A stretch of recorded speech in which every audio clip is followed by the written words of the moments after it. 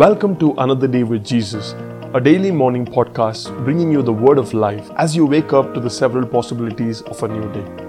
May this word stir up your faith and equip you to be victorious. Good morning and greetings in Jesus' name. Welcome to this amazing new day.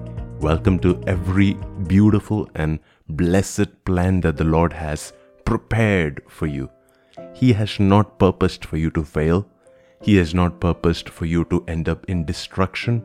He has planned your victory even before you were born.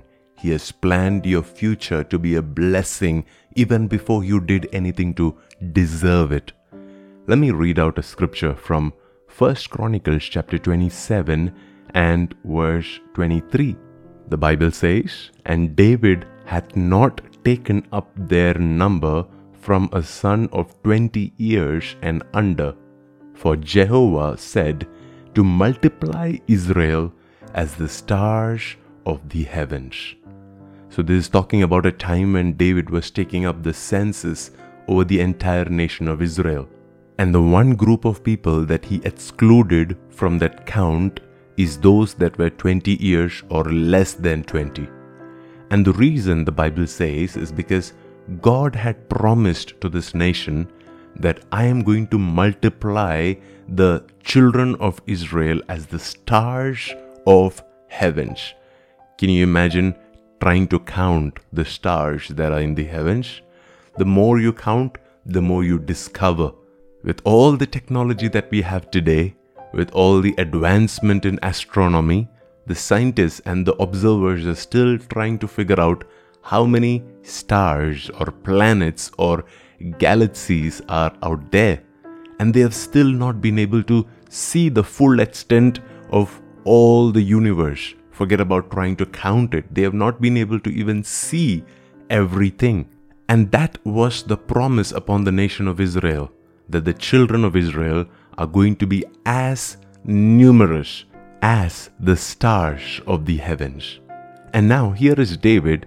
He is trying to take a census, and the purpose probably is because he wants to know how many people can fight, how many people can really work, how many people can provide for the nation, how many people can pay taxes.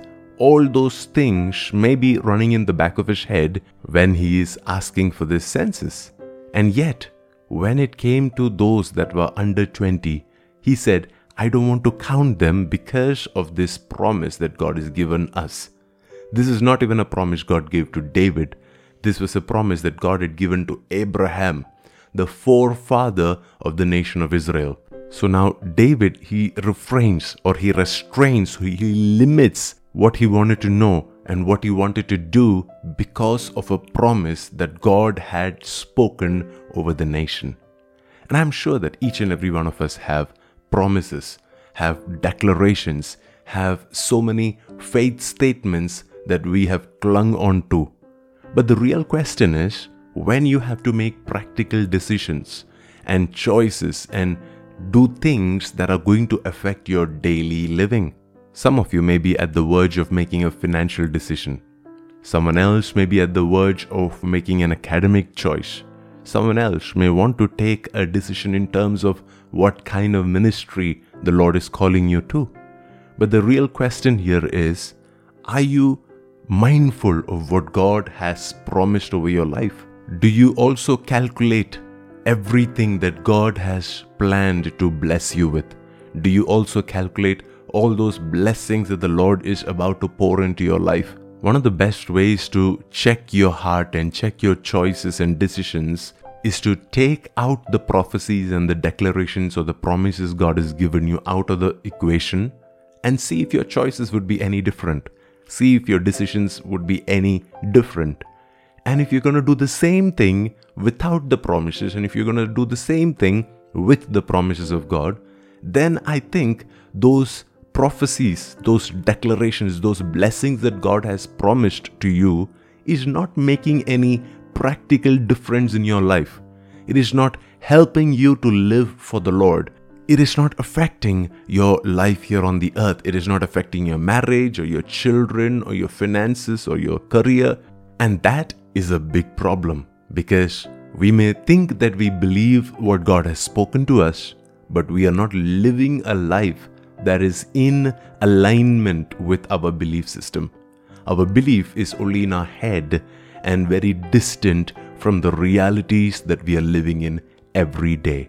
Here, David, he could have said, this was a promise given to Abraham. It was centuries ago. I don't know if the Lord really still wants to do it today.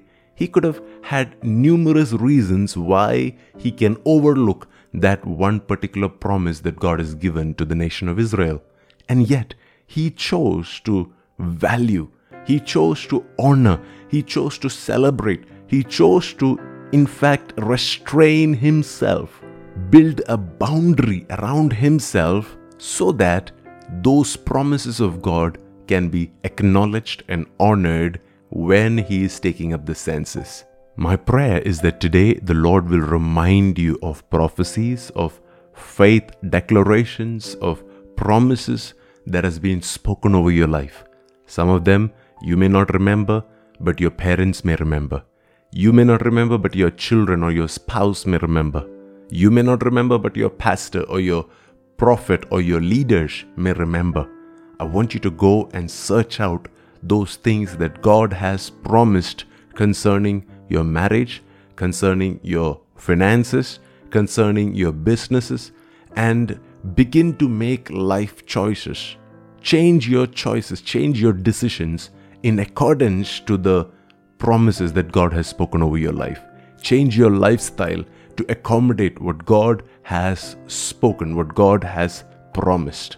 And I believe that the Lord is about to bring certain promises to its fulfillment in the next season.